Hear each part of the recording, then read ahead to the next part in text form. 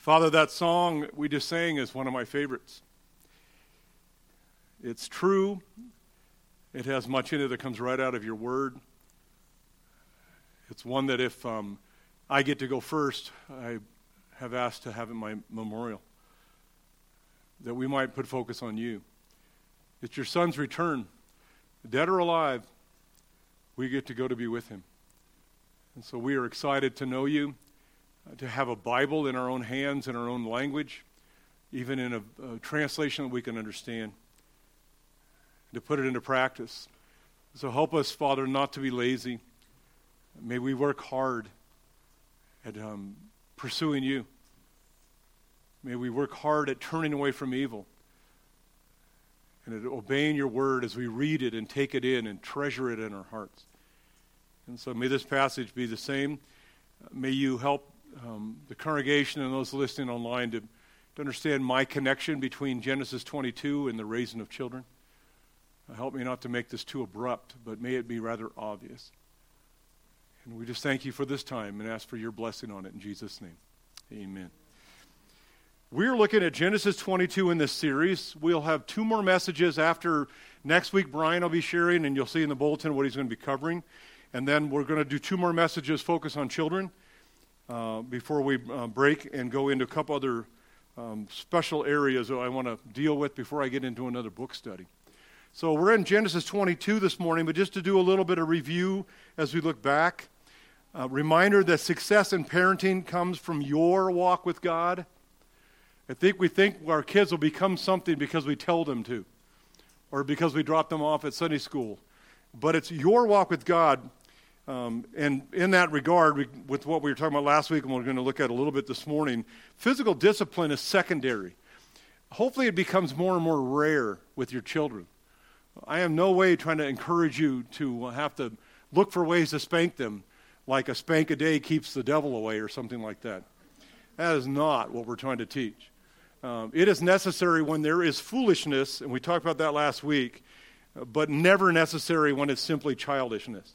When children are doing what children do, sometimes it's the parents that might need the spanking, but I shouldn't go there, as they overreact to rambunctious children.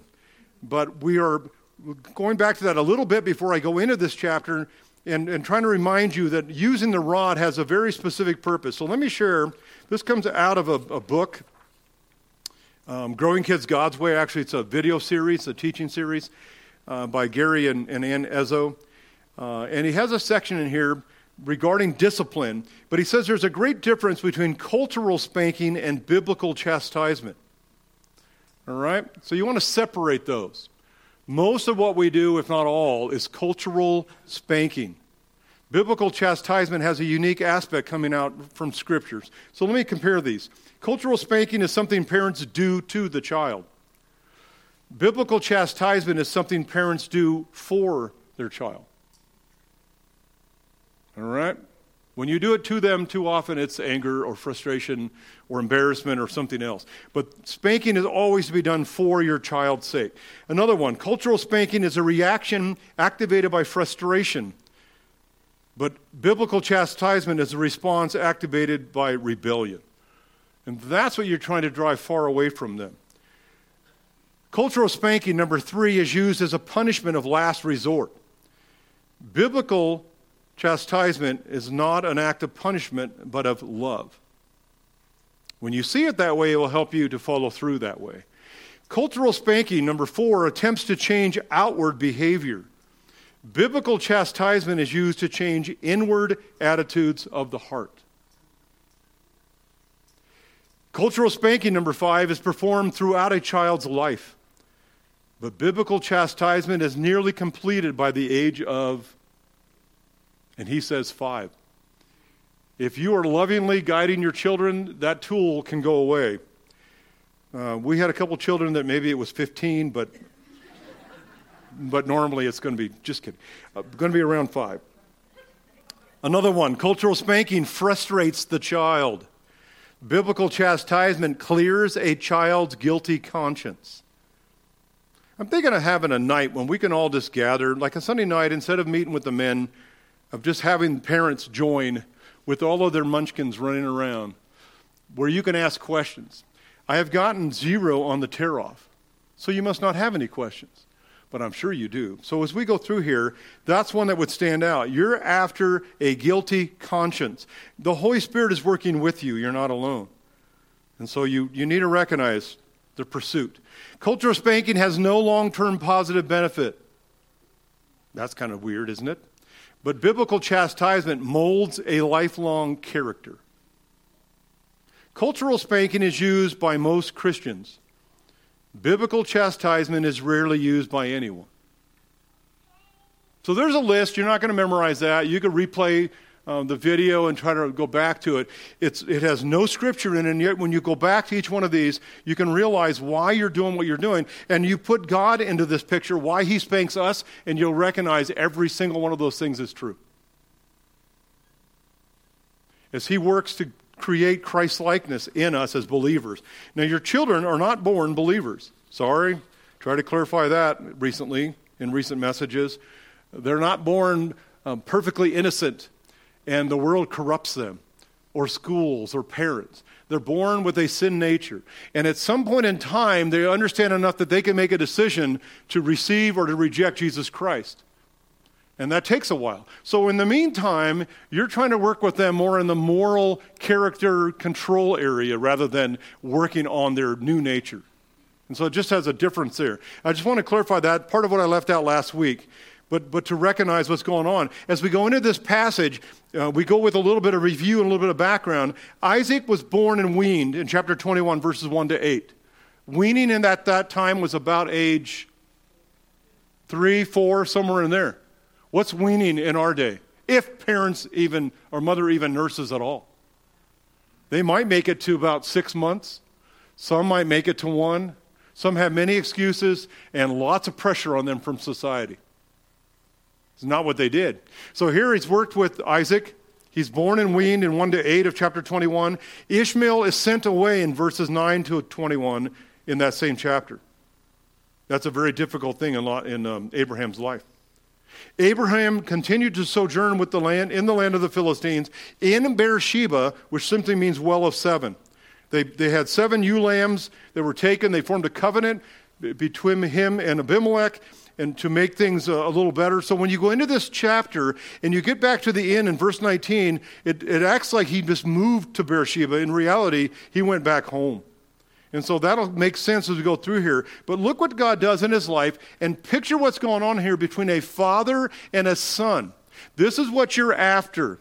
Isaac was not a normal son who'd been left to himself.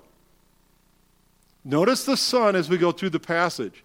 His dad had to have directed him, probably spanked him. I don't want to guarantee that.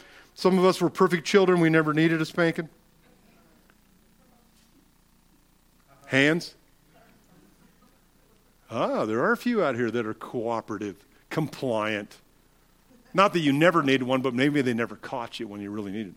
But I always felt like that. I was very compliant, and I feared my father greatly, as I told you all. Well, when you come into this chapter, look what God is doing, and you say, well, this has nothing to do with children. It has everything to do with children.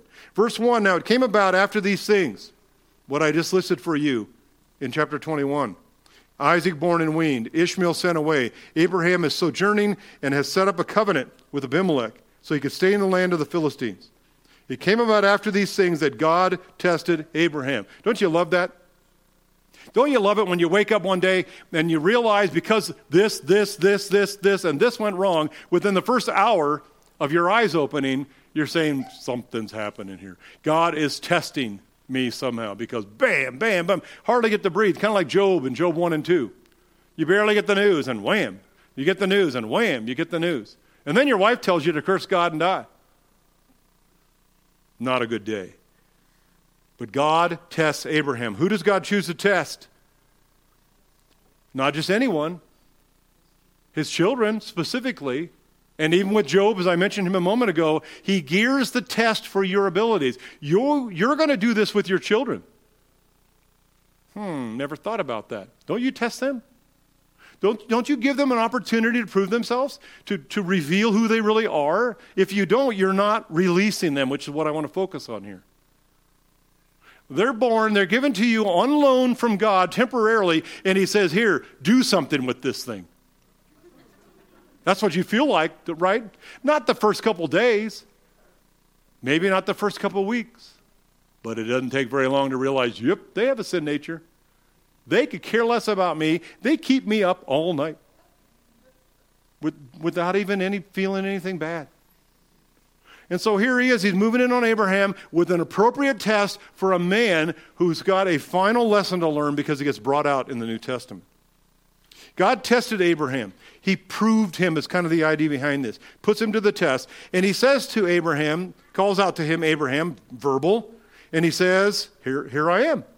And God again says to him, command, number 1, take now your son, your only son, whom you love, Isaac, in case you thought it might be Ishmael, and go to the land of Moriah, command number 2, and offer him there as a burnt offering on one of the mountains of which I will tell you. Normal day. When's the last time God told you to do something like that? Don't answer that question. You may try to use that in a court of law. The only reason I shot them, my child, is because God told me to. They were so wild, so out of control. I shouldn't go down that road. That's not normal. But you have that feeling. If you're honest, you will say that. If I have a child who's not compliant like Steve, there's days you want to hurt them. You won't admit anything. You guys are just clammed up today. I don't want to get any heads going up and down. John's at guard this weekend, and so I don't even get an amen. I'm really struggling with the whole thing. But he gives them 3 commands, and you can imagine how this settled in. Here's the father being told to take the son, the promised one, the one that had come along. Remember what all God had done with Abraham? Leave your family, your country, move. Gone. Leave Lot, separate, gone. Leave Ishmael, kick him out, gone. And now he gets down to a 4th one, and he says, and by the way, I want you also to leave Isaac. But this time by killing him. Not just killing him, but making him a burnt offering. Can you imagine what the picture of that from a father's standpoint here? God is telling Abraham, give Isaac back to me. That is the ultimate release that God is looking for. That is what I had learned earlier, and I shared with you. As I went home, God had taught me by having to learn to let go of the wife I thought I was marrying, only to have some confusion on my part, and I thought we were breaking up. And so I went to God, and I let go. And I was taught at that time, hold on to everything loosely. And so I literally, I'm not a demonstrative kind of person, but I literally held my hand up, and I pictured my thought wife to be, we weren't engaged yet, and in my hand, and held her up and gave her to God. And basically told him, if that's what you want, I trust you. What did he do with her? He gave her back.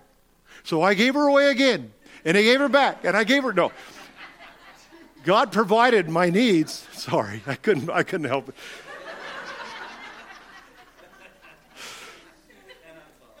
Oh, thank you very much.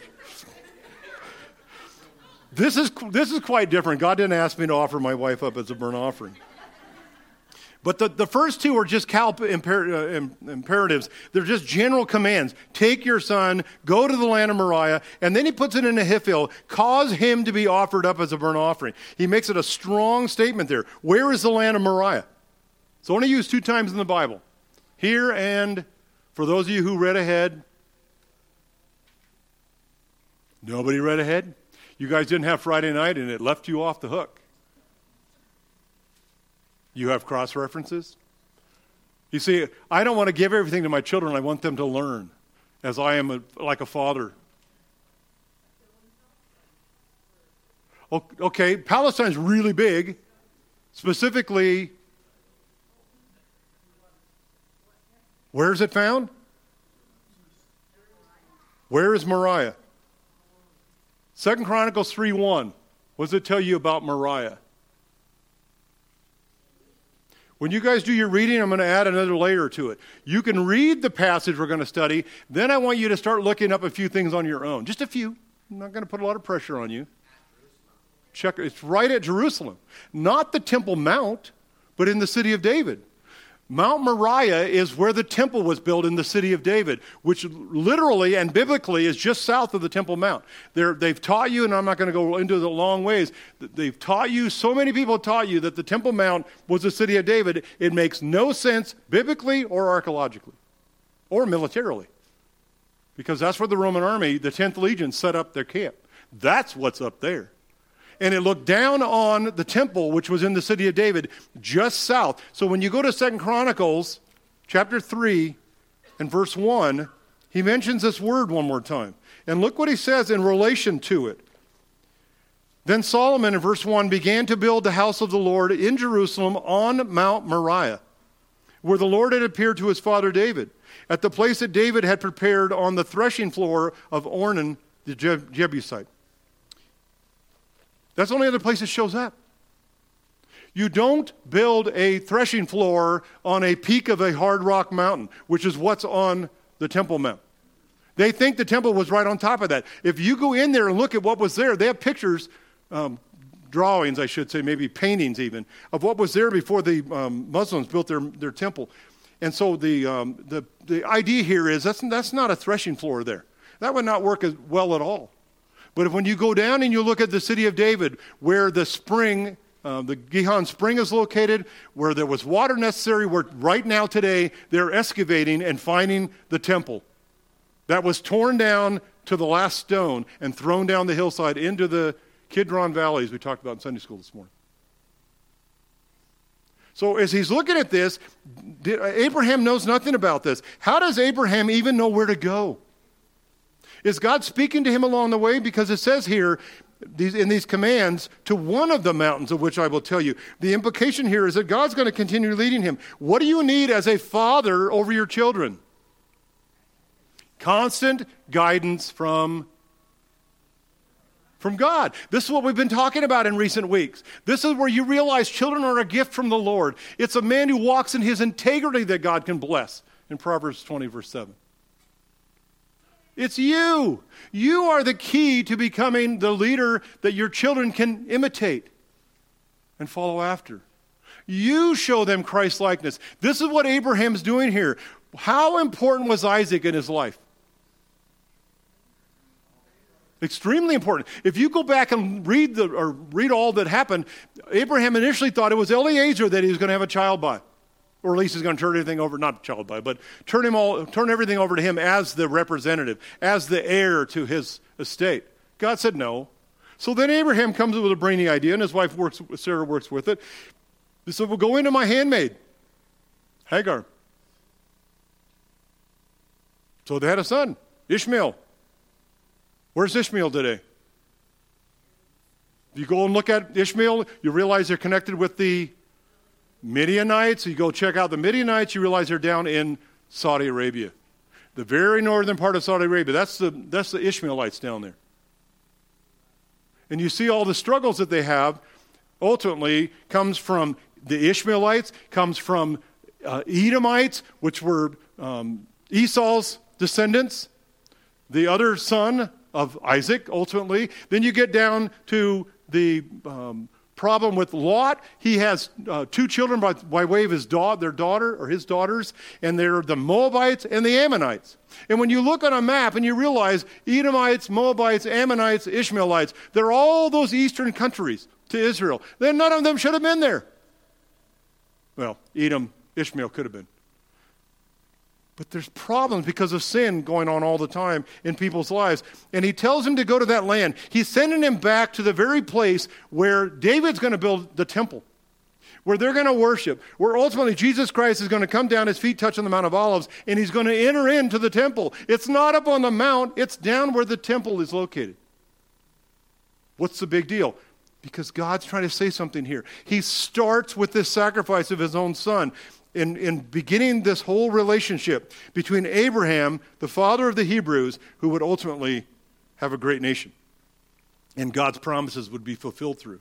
But it's Isaac. It's this one son. It's the one that Abraham had waited and waited and waited. How much older is Ishmael than Isaac?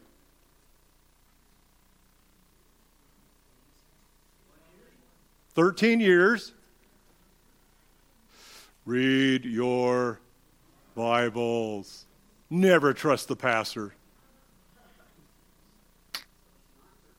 You got to check these things out. Don't wait on me to know everything and tell you what it is, because I'll never know everything. Close, right, Fred? Yeah, okay. But I'll never know everything. But you don't want that. Same thing with your father. Your father, you may look up to him in so many ways, which I did with my father. My dad knew everything till I got to be a teenager. Then somehow he started forgetting things. No, I had great respect for my dad.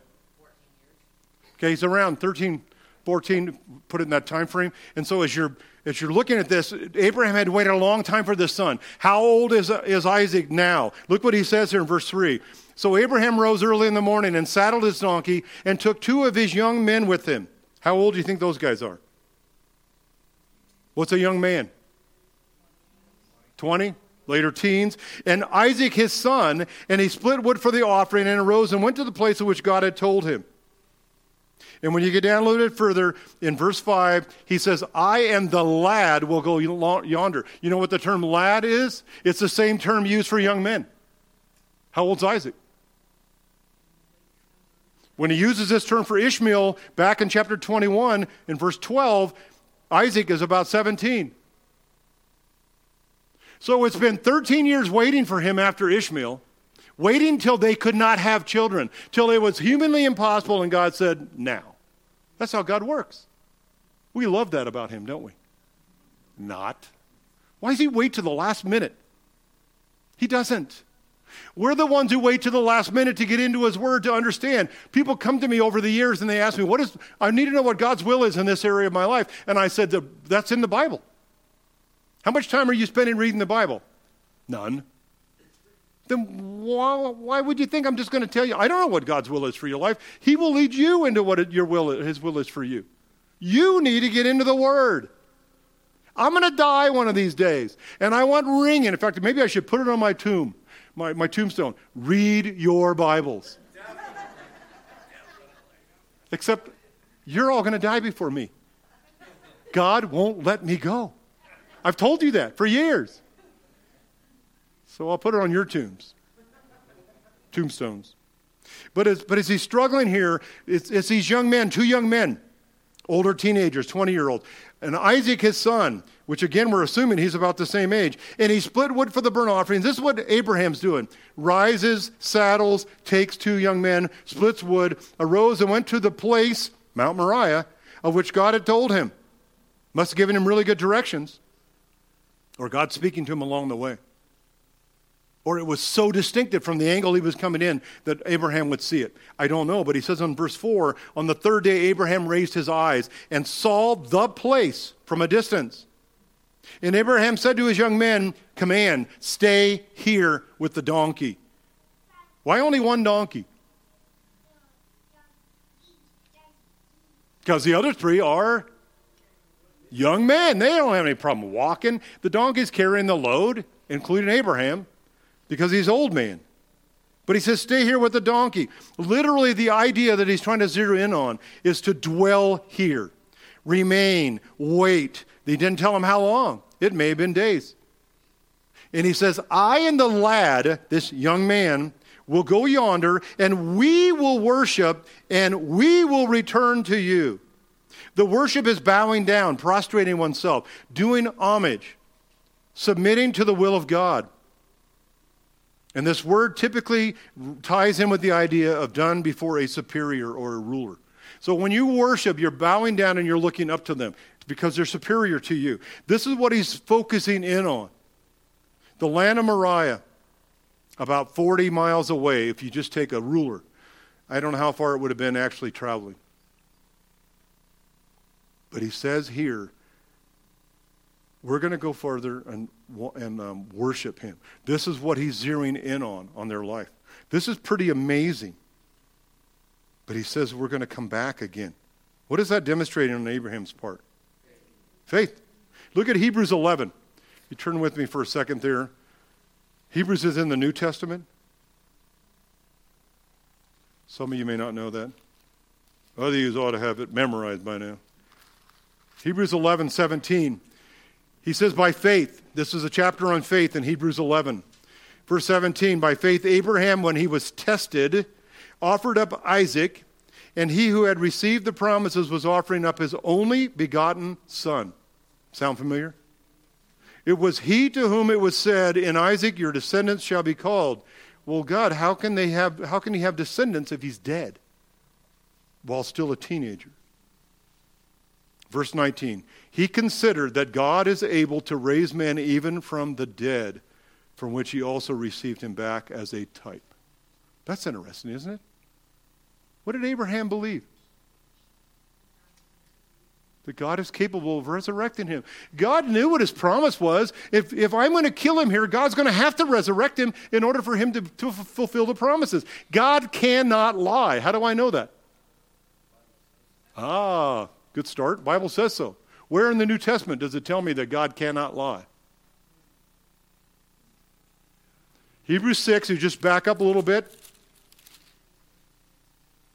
He says in verse 18, and this is in conjunction with God establishing a covenant. He says, in order that by two unchangeable things, God's word and God's oath, his spoken word and what he promises to do, in which it is impossible for God to lie, we may have strong encouragement, we who have fled for refuge in the laying hold of the hope set before us. He also tells us in Titus chapter 1, in verse 2, and it's interesting that Paul would start off this way. But he says, in the hope of eternal life, which God, who cannot lie, promised long ages ago. Are you believing, as a Christian today, are you really believing that God is going to redeem you one day? Your body. We're redeemed spiritually. We're justified spiritually at the time that we receive Christ. We're being sanctified in our souls, our mind, our will, our emotions. As we walk with him, we become more and more like Christ. But one day, ultimately, God will redeem us. And what you find today, and I know there was a get-together yesterday, and I was in bed at part of that, sleeping away. Friday. But the voice of the martyrs, and you realize there's a lot going on in the world. There's a lot of struggle going on. But when it comes here, which is coming, some of you I know don't like the news and don't want to watch the news. But don't be surprised when the persecution arises. They're trying everything they can to shut down freedom, and the ultimate freedom is found in Jesus Christ. They don't want that. So persecution will come, and when we're in the middle of that, we're going to say to God, I trust you. I believe your promises. You will take care of me. You will never leave me or forsake me. You love me. You've promised me eternal life. Not in this body, but in the new body to come.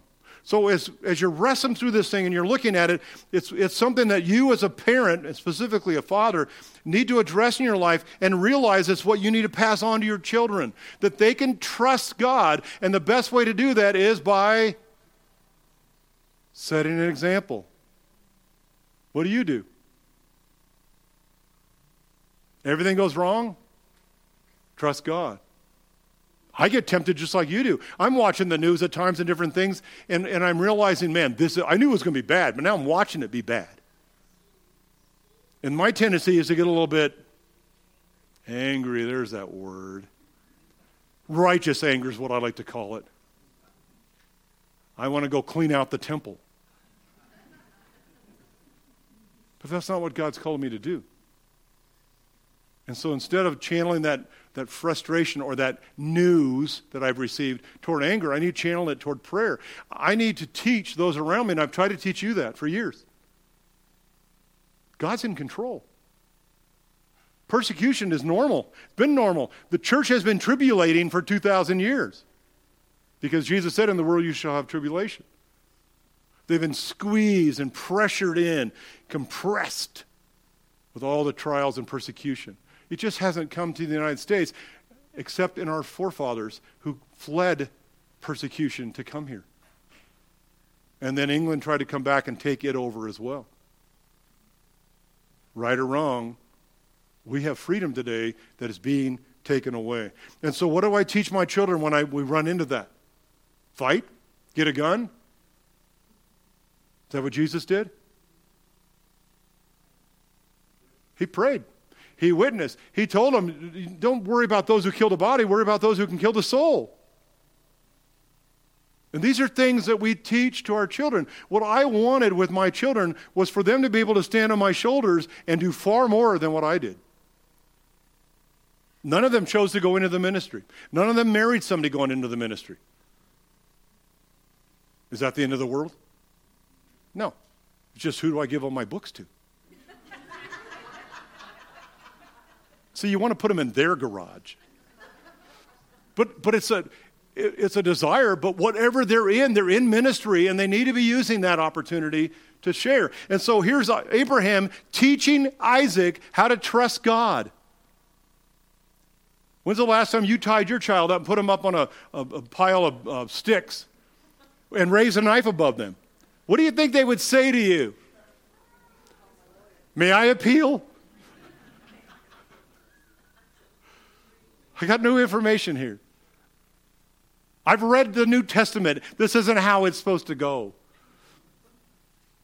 But what's interesting to me is God didn't reach out and grab Abraham's arm. He simply called to him. What do you think Abraham was doing with that knife in the air? Come on, God. Come on. Now. Tell me now what else you want me to do. You surely don't want me to act like the heathens around us who sacrifice their children. That can't be what you're wanting me to do. And yet one day down the road, that's exactly what God would do with his own son. He would go to the cross in full view of his Father, in full view of the power of the angels around him, and every ability to stop it, and yet let it go. This is the area of release that we need to have with our children. We won't even let them ride their bike out on the street. As I talked about with that 13-year-old. They went wild. Once she got free, she went wild. Your whole thing is you're letting them go, you're letting them go, you're letting them go. You're giving them more and more biblical freedom so that your goal is so that they independently walk with God. They don't need you anymore. They'll come back to you whenever they need money or something like that. No, if you love them and they love you, they're not going to stay away. It's going to hurt them to not be there. It's going to hurt you for them not to be there. That's a normal thing. But the question here is, who's first in your life? As God's talking to Abraham, is it me or is it your son? And Abraham made it really clear, didn't he? And so as he goes down through here, he tells him, we will worship and we will return to you. And Abraham took the wood of the burnt offering and he laid it on Isaac his son, old enough to carry whatever amount of wood that was. He took in his hand the fire and the knife. So the two of them walked on together. What does that tell you about Isaac? He's obeying. He's cooperating. He's not complaining. You don't see any of that going on here. Abraham must have raised him already to a certain point where he definitely respected his father. But then you see the next layer. Isaac spoke to Abraham, his father, and said, my father. Just kind of moseying along, heading toward this mountain that's in the distance. My father. And he said, here I am, my son. And he said, behold, I see this. I'm noticing these things around me here, the fire and the wood, but where's the lamb for the burnt offering? And if this was a movie they were making, what would be coming out of Abraham's eyes? Tears. You think he wanted to do this? You think when God spoke to him and told him to go do this, that Abraham said, I got nothing going on next week. That'd be great. A little road trip with the boy, maybe camping. No, that isn't what he's asking him to do. He's laying this out very clearly, but what does it tell you about Isaac?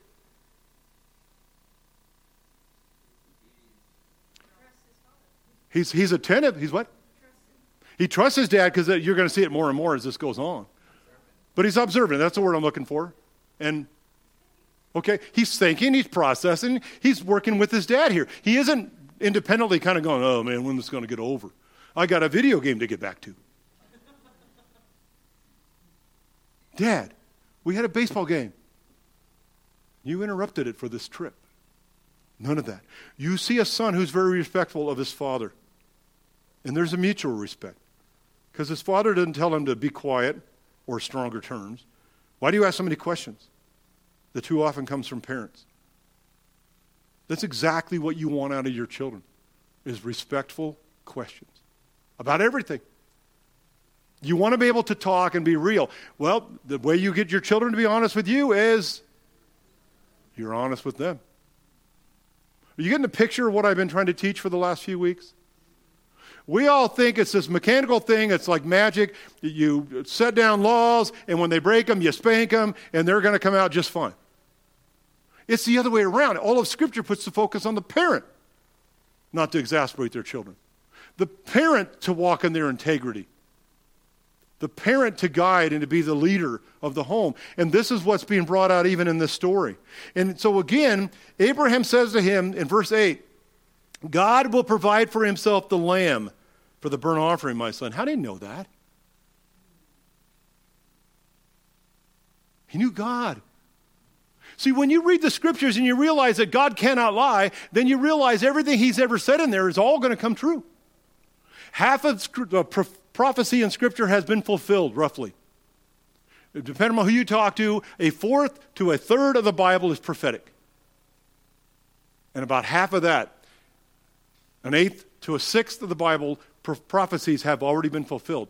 When people go into prophecy, they neglect the Old Testament. A lot of the Old Testament prophets have yet to be fulfilled. When you go into the book of Revelation, you will not understand the book of Revelation unless you read the prophets in the Old Testament. Although the focus of the book of Revelation is on Jesus Christ, not telling you every last thing that's going to happen, bad things that are going to happen. So many people don't want to read the book. Well, then you don't want to know about Jesus. We are not to be scared when we read Scripture. We're not to be scared when we face prosecution or persecution. We're not to be scared when we have this unknown out there, when they take away your bank accounts, when you have nothing financially to depend on. That is when we really begin to live. I got kicked out of a church one day in the years past. One of the hardest and yet one of the best things that ever happened to me. And somebody had the gall, which what I felt like at the time, to tell me, yep, when we were broke, that's when we really learned to depend on God. This is somebody from the church that was kicking me out. And I said, what? You know I'm going to struggle. You know I don't have anything to live on. Oh, we'll give you your 1 week's vacation because you've worked almost half a year, so we'll give you 1 week. So I had a response. I had a decision. I had to respond to that. And ultimately, I had to look to God and say, God, what's this all about? This church is part of the product. I didn't start another one, but we came back after being gone for a little while because I had to go work to a group that started in homes, and I call those our chaotic years. Dogs and telephones and all kinds of distractions. But I learned from that. I watched God teach me things I never would have learned any other way. I was taught even the whole pre-wrath position that we teach here by somebody because of that I came across and was interacting with. But God was in control and I could trust him. And now I look back on it and I tell people that was one of the most impactful times in my life.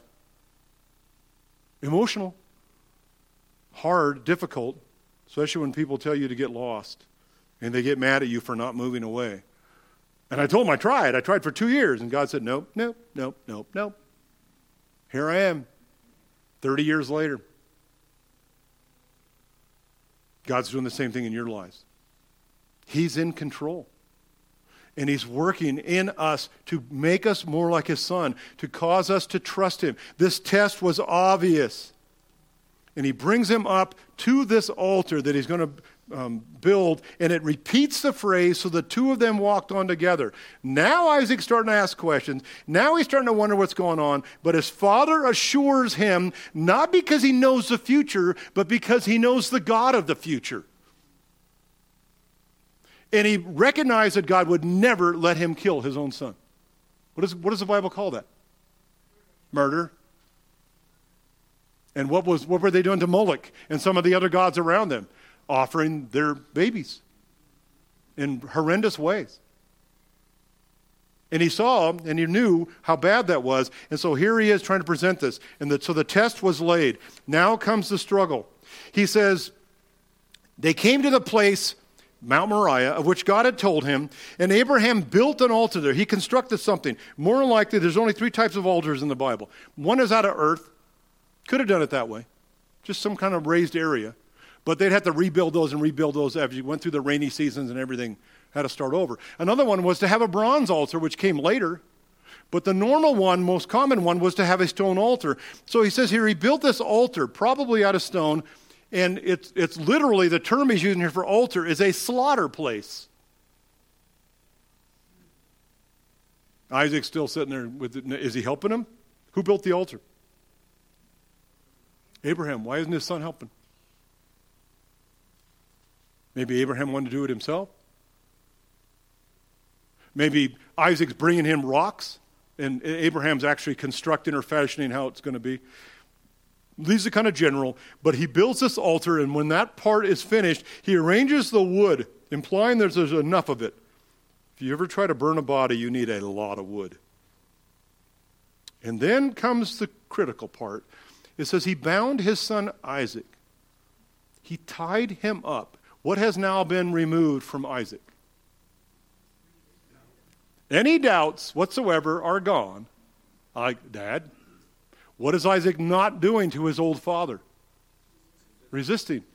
Why would he tie him up? Because when you go back and look at the sacrifices, that's what they did with the sacrifice. Tied him up. For the sacrifice typically of an animal is because they wouldn't want him to run away. Is Isaac going to run away?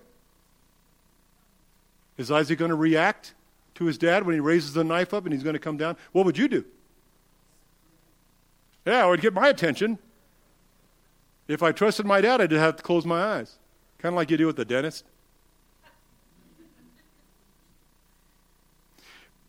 But here he is, binding his own son. He ties him up and laid him on top of the wood. Now, Isaac's looking at this and he's going, now I know what I am.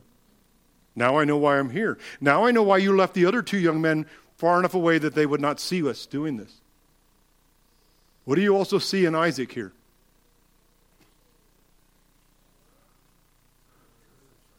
There's courage, submission, obedience, and ultimately faith.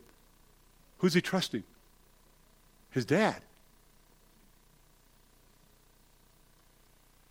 Now again, I don't want to go back to guilt trips because none of us are perfect parents. And I have sworn my children to secrecy at the loss of their inheritance. If they ever tell you what really happened in our house. Just kidding. They can tell you whatever. You can ask them whatever questions you want. But I'm going to tell you it's a lie and deny it. But as you're looking at this, we're not perfect. Our children, how well can they trust us? You ever let them down? You ever not keep a promise? Or worse yet, purposely violated the promise because it was to your advantage? This is fascinating about what impact Abraham had had on Isaac. And Isaac has only had 17, 18 years. But here's verse 10. Abraham stretches out his hand and took the knife to slay his son. That is impressive. That is amazing as far as where Abraham's at. And he says in verse 11, the angel of the Lord called to him from heaven. What do we have here? An audible crying out from heaven itself. And it's the angel of the Lord, and we understand that word, the messenger of Yahweh, is how you could translate that. And it literally refers to, come on, this is how you learn. You guess, and you guess wrong, and you'll never forget you guessed wrong in front of 100 people. That's how you learn. I encourage you to venture out and just take a risk. Okay, I got 6 of them, but Linda? Okay, pre-incarnate Christ is kind of the idea of what's being brought out here. We can go to numerous passages which makes this even clearer that this is exactly what's going on at this point in time. In Acts 7:30 to 32, with Stephen speaking, he calls the angel of the Lord God in Acts 7:30 to 32. So as we look at this picture, it's the same angel of the Lord that came to Hagar. When you go back in Genesis 21, that previous chapter, the context is always critical for us to take in. When you go back to chapter 21 and you read in verse 17, God heard the lad crying, and the angel of God, same picture here, called to Hagar from heaven and said to her, what is the matter with you, Hagar? God initiates that relationship. God is initiating this one with Abraham. He cries out to him. This whole idea of what he's using to call out is to cry out or proclaim to Abraham from heaven, Abraham, Abraham. Was that strong enough? Abraham, Abraham. And he's going, yes, yes, that's what I've been waiting for. I'm not shocked that God's talking to me because he talks to me a lot. But now he's crying out to me right before I'm doing what is horrendous in my eyes. But I'm obeying. And Abraham said, here I am.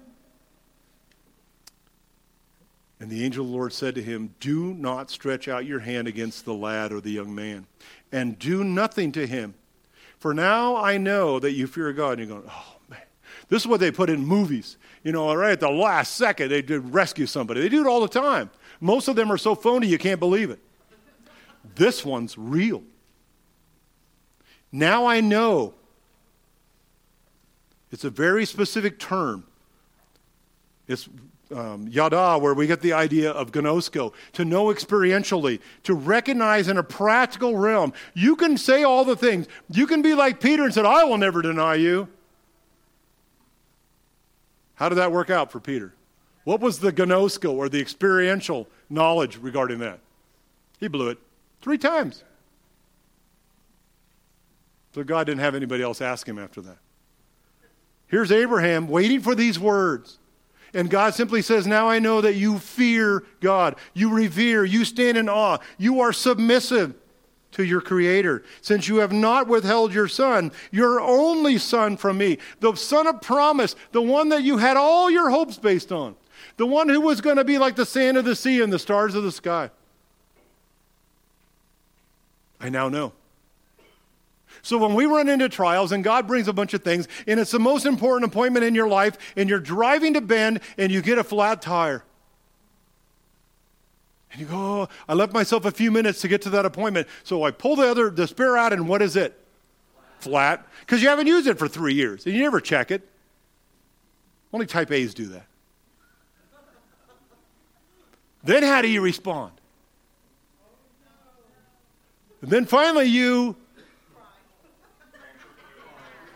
Okay, crying's in there somewhere. But ultimately you pray, don't you? And what's your prayer sound like? God, what's wrong with you? Is that what it sounds like? Or do you simply say, God, I need help. You want me at the appointment? You got to bring somebody along here. And what happens sometimes when you do that? Your best friend drives up, says, hey, what's going on? I got a flat, but I need a ride more than I need my flat fixed. And your best friend gives you a ride to the appointment, turns around, goes back to your car, or maybe takes it with him in the first place, goes and gets both tires fixed, brings them back, fixes your car, and then goes and picks you up because it was an hour-and-a-half appointment. That's what friends do. That's what a friend is when you're a good Samaritan. Where were they going when they stopped? Doesn't matter as much. This is what Christ wants us to be showing. He wants us as parents to be demonstrating to our children what real love is, what sacrificial devotion to other people really is. It is so blurred today, people don't know what it means.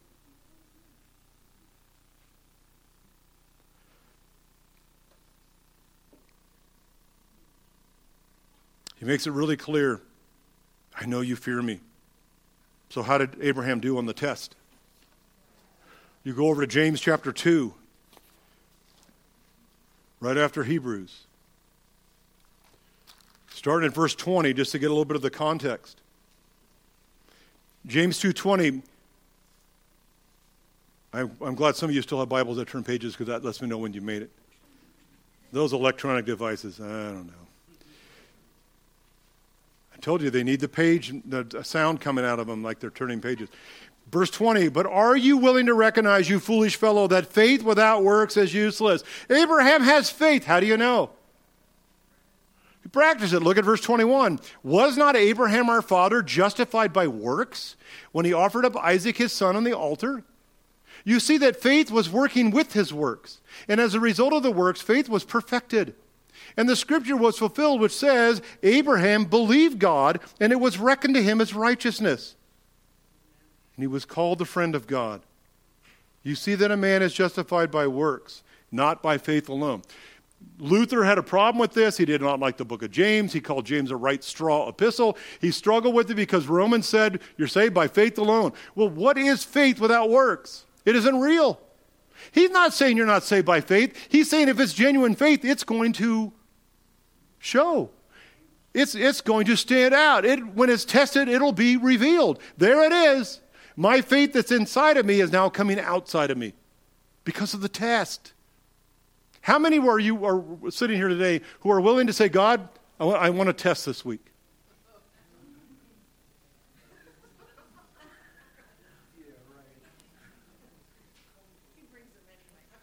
Well, he'll bring them when it's appropriate, but how many of us are like Isaac where we say, I trust you. I'll obey you. All I ask, and this is what I would say to God if I was going to do that, all I ask is when the test comes that an angel shows up with a big sign saying, this is a test. Not of the emergency broadcast system, but this is a test of your faith. And I go, okay, I'm going to change moods here and positions, and I'm going to relax. Why don't I do it anyway? Because I'm still immature. I still don't know if, it's all God's fault, right?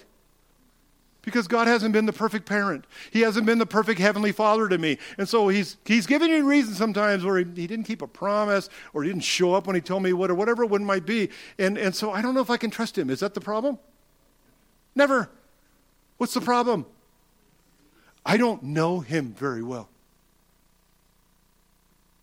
How can I change that? You're all going to see a tombstone now when you think of that. Read your Bibles. This isn't just for pastors. I never wanted to be a pastor. I've told you that many times. I went to Bible college because I wanted to learn the Bible. When they asked for someone to take a step forward, I didn't move. Everybody else took one step back. You're picking up on it. Review is always good. But here I am. I don't like being up front. I told my wife again this morning, I don't want to preach today. This is a big responsibility. James 3, I'm going to give an account. I don't want to mishandle anything. I don't want to make a mistake. But it's the exact same thing going on with you as parents. We kind of throw it out and say, I don't want to be a parent today. I'm going to make a mistake. Especially the first day. I'm going to break them. Children are really, really pliable. Don't abuse that, but God knew what he was doing. Their bones are like rubber. It's their heart that has the problem. And so it's a gift, as we talked about, going back to Psalm 127. God has given us a gift, this precious opportunity for us to make a difference in the life of another, the closest discipleship relationship we're going to have next to our spouse. And so we have a privilege there. The problem is, I want it to be a part-time job. I don't want my kids interrupting me. I don't want them having all these ball games that I have to go to or break their arm and now I've got to go. I still remember, I shouldn't share that, but a situation with reaction when something happened and my brother and I were sword fighting and I won. My brother had to go to the emergency room to have a chunk of wood removed. My dad was not a happy person. It was bedtime. We were only going to the garage to put our dirty clothes in the laundry. But there were these perfect swords laying there. What do you expect 2 9 and 7-year-olds to do? I took advantage of my bigger size and older age. Wasn't a good picture right after that. But anyway, there's stuff like that happens in our lives. And Abraham's faith was demonstrated by the test. God is going to test us. He's going to test us with our children. He's going to test us sometimes when they don't come home. And your tendency is to say, God, I gave him a little bit. I let him go around the parking or the driveway out front. And then I let him actually go out on the street around the corner. And then they ultimately rode their bikes down to the store. They were gone for 30 minutes. with money. We weren't even there. We didn't know what they bought. We told them what they could buy, but they're on these busy roads, as much as Penguin can be busy back in the day. There was no traffic here 35 years ago, 30 years ago, when the kids were old enough to do that. But you let go, and you let go, and then all of a sudden one night before cell phones, somebody doesn't show up. First thing you do is make plans to eliminate the boy. Because it was a church activity. It wasn't even a date maybe, but he didn't get him back on time. He's dead. He's going to be a living sacrifice. I go get my shotgun, make sure it doesn't have any shells or anything in it. But when he gets to the front door, he hears this click. And he tries to drop her off and run. And I come out to the door and say, "You, up front." That didn't really happen very often. But once in a while, they wouldn't show up. And your first thought is who do you blame it on? Besides the boy, if they're even with a boy. You blame it on God. God, what have you done with my child? And you almost hear this audible voice. Excuse me?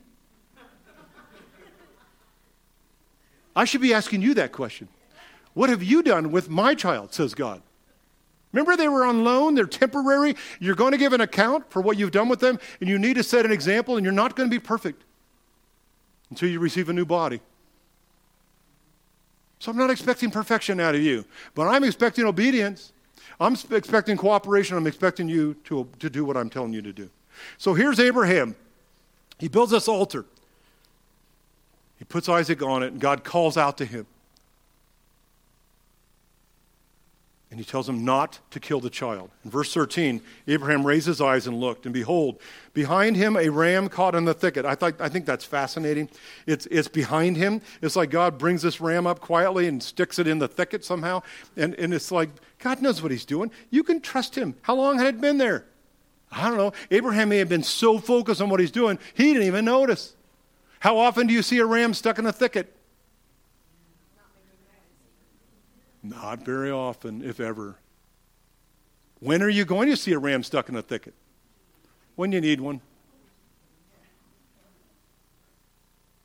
God isn't, you won't go home today and find a ram stuck in a thicket in your front yard. If you did, you'd probably go, "Oh, no." But if God did that every single day, here's a elk or a deer or something out there. Hopefully it's a little one. But they're stuck in some way, and you're kind of going, "Why do I need this? What is this doing in my yard? It's out of season." Bring the pot blessing. But God is trying to work in us to get our attention and to remind us of what's going on here. So Abraham went and took the ram. It's like, where are the instructions for this? Does Abraham have to think twice about it? What did he tell Isaac earlier? God will provide the lamb for the sacrifice. There it is. Abraham knew God was going to do that because he had a genuine faith. And he offered up the ram for a burnt offering in the place of, as a substitute or in exchange for his son. Can you imagine Isaac's relief?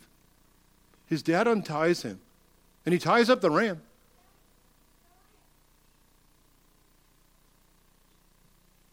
And Abraham called the name of that place, "The Lord will provide."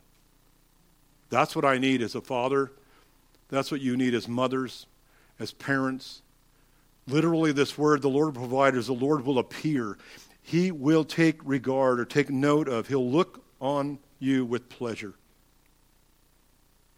As it is said to this day, in the mount of the Lord it will be provided. It became a regular fixed thing. Abraham and Isaac would look back to that day and say, God did that, he can do it again. But for Isaac to learn that lesson, what did he have to do to Abraham? Take him to the edge. And we as parents don't like that. But the better we get to know God, the better we know his word, the more quickly we can turn to something in Scripture and realize this is true, that I can depend on it. The quicker you get to the triumph, that the last part is here. He was tested, he trusted, and then the triumph. Verse 15. Then the angel of the Lord called to Abraham a second time. Abraham knew that voice. But he calls to Abraham from heaven. And he said to him, "By myself I have sworn, I've taken an oath, I have promised, declares the Lord, or Yahweh, because you have done this thing and have not withheld your son, your only son, because you put me number one and Isaac number two. He says, I will greatly bless you. He says, and I will greatly multiply your seed as the stars of the heavens and as the sand which is on the seashore. A minute ago, you didn't think there'd be any seed. At least you started wondering. He says, and your seed shall possess the gate of your enemies. This is carrying the idea to inherit or to take ownership, to rule over the authority of your enemies.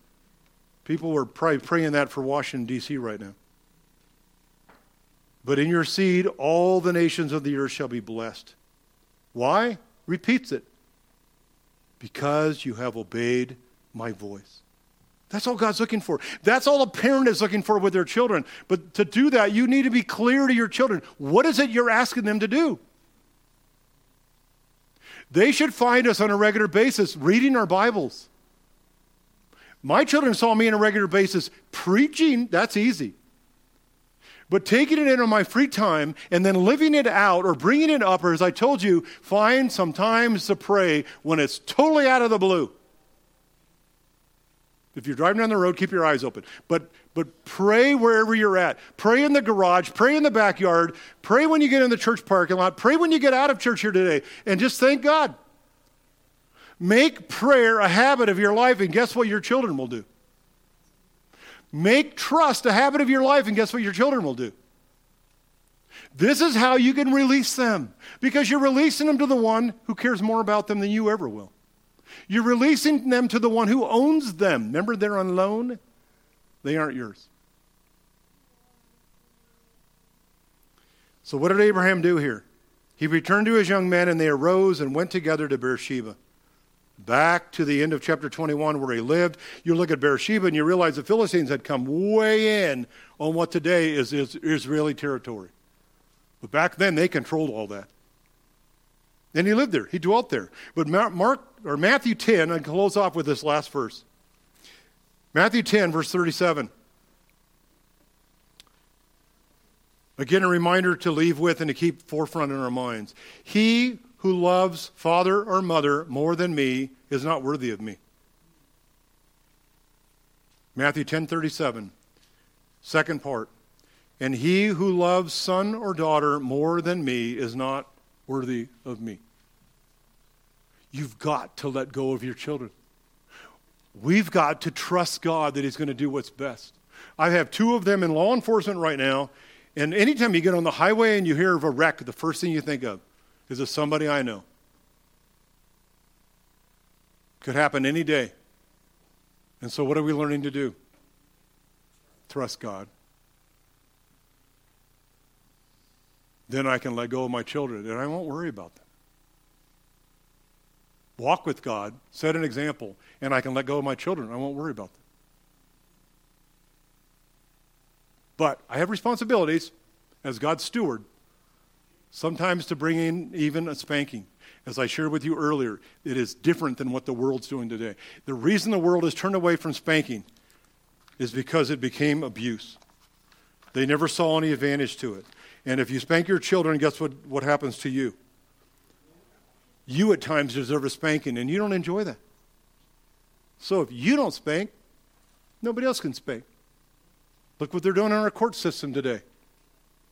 Ecclesiastes says, when the sentence against an evil deed is not executed quickly, the heart is given over to do evil. And you're seeing it skyrocket in America because they're not dealing with it. You can fix that in your home with your child with genuine love, where you're laying down your life for them because of God's will and because of your love for them. Let's pray. Father, thank you. Thank you for just the story in Genesis that's often just about Abraham and a great test, but it's really what you're doing in our lives every day. Maybe not to that level, but you're constantly trying to get our attention. And we need to trust you.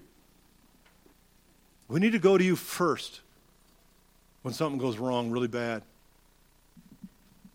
We need to cry out to you for wisdom, for guidance, for help in processing whatever the catastrophe may be.